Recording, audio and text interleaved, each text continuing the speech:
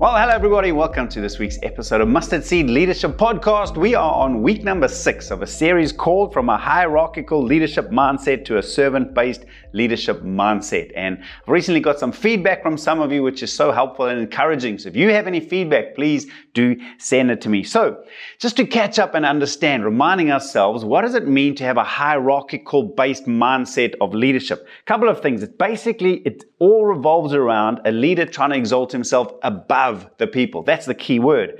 It's positioned at the top of a leadership pyramid. It's a mindset of people need to be serving the leader. It draws its authority from a title or position. It uses authority to control people, and it raises up servants instead of raising up other leaders. Now, that's not the kingdom, the leadership of the kingdom of God. Rather, I believe in the kingdom of God, we see example of Jesus being a servant-based leader. Now, a servant-based leadership mindset is the belief that we are all equal before God, not one above the other, but equal as brothers before the Lord with different functions. The position is at the front of a leadership arrow, not the top of a leadership pyramid. It's a mindset of the leader serving the people. It draws its authority from respect, coming from example, character, and vision. It uses authority to empower others and empowers people in our teams to think and act like leaders and not just like servants. Now, let me remind you again why this is critically important. Remember, Jesus said to his leaders, he said, among you it's going to be different. He doesn't want us leading the same way that the world does. And if you think about the grace of Jesus, the Son of God, literally became the Son of Man so that he could take the sons of men and exalt them to be sons of God. That's what Jesus did. He didn't exalt himself. He humbled himself to empower us. Now, in the same way, we as now, sons of God, should be acting like sons of men to lift and empower others and not try and control and dominate them. Then we will discover more of the true kingdom glory and authority. So let me just list for you quickly some of the growth statements that we've looked at over the last couple of weeks. To move from hierarchical-based leadership to servant-hearted leadership means moving, 1, from lording it over to going before. 2, from people serving the leader to the leader serving the people. 3, from positional power to respect-based influence. 4, from using authority to control to using authority to empower. And number 5, from raising servants to raising leaders. Now, this week, week 6, our growth statement is this: from having a team to being a team. From having a team to being a team. Here's a quick description. Having a team means that you are above the team. You're a leader and you have a team that works for you, serves you, but you're not really part of the team. You're a team leader, but essentially the team reports to you. They're accountable to you, not you to them. They function for you or they work for you, and you are separated from the team relationally. That's very different from being part of a team. To be part of a team means the members of the team, you're a member of the team, even though you've got a captain's role in the team. Just as they are accountable to you, so you are accountable to them. They don't work for you, they work with you together as a team. You're fully part of the team, but with a captain's role. Now, as I was pondering this, I was thinking about the New Testament, thinking about some of the teams. And one of my heroes in the New Testament is Barnabas, an incredible leader. And I believe he started a church in Antioch. He was the leader of that team in Antioch. But I want to give you an example of just his leadership and how he was part of that team. We read it in the book of Acts, chapter 11, 22 to 24, it says, news of this reached the church in Jerusalem, and they sent Barnabas to Antioch. When he arrived and saw what the grace of God had done, he was glad and encouraged them all to remain true to the Lord with all their hearts. He was a good man, full of the Holy Spirit and faith, and a great number of people were brought to the Lord. So here we get a glimpse of this great leader, Barnabas, wonderful man, good heart. I've spoken about his leadership characteristics before. But now, let's fast forward about 4 years and get a snapshot of his team and how he leads this team.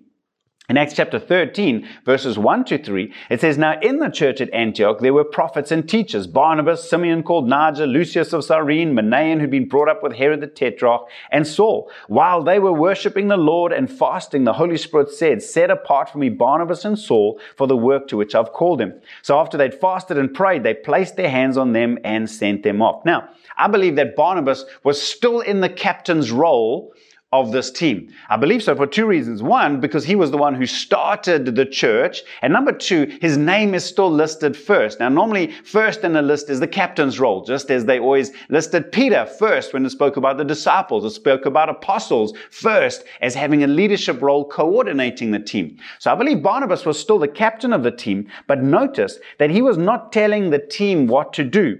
He was worshiping, praying, and listening to God with the team. He was part of that team.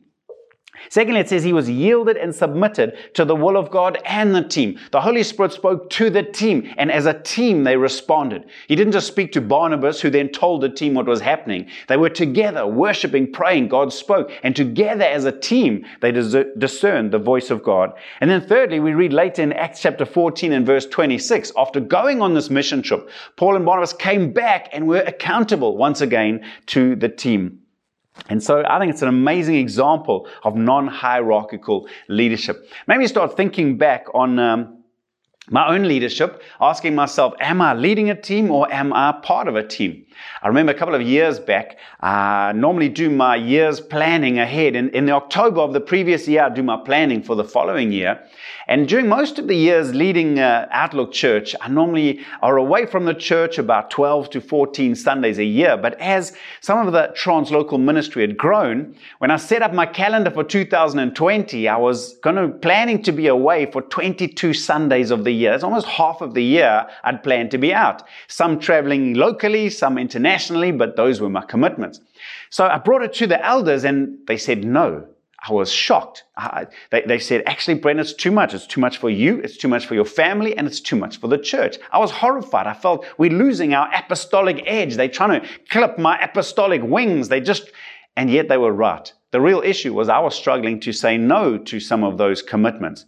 And I remember wrestling through it, but this was being tested. Am I now telling the team, no, this is what's happening? Or am I part of the team and being mutually accountable to one another?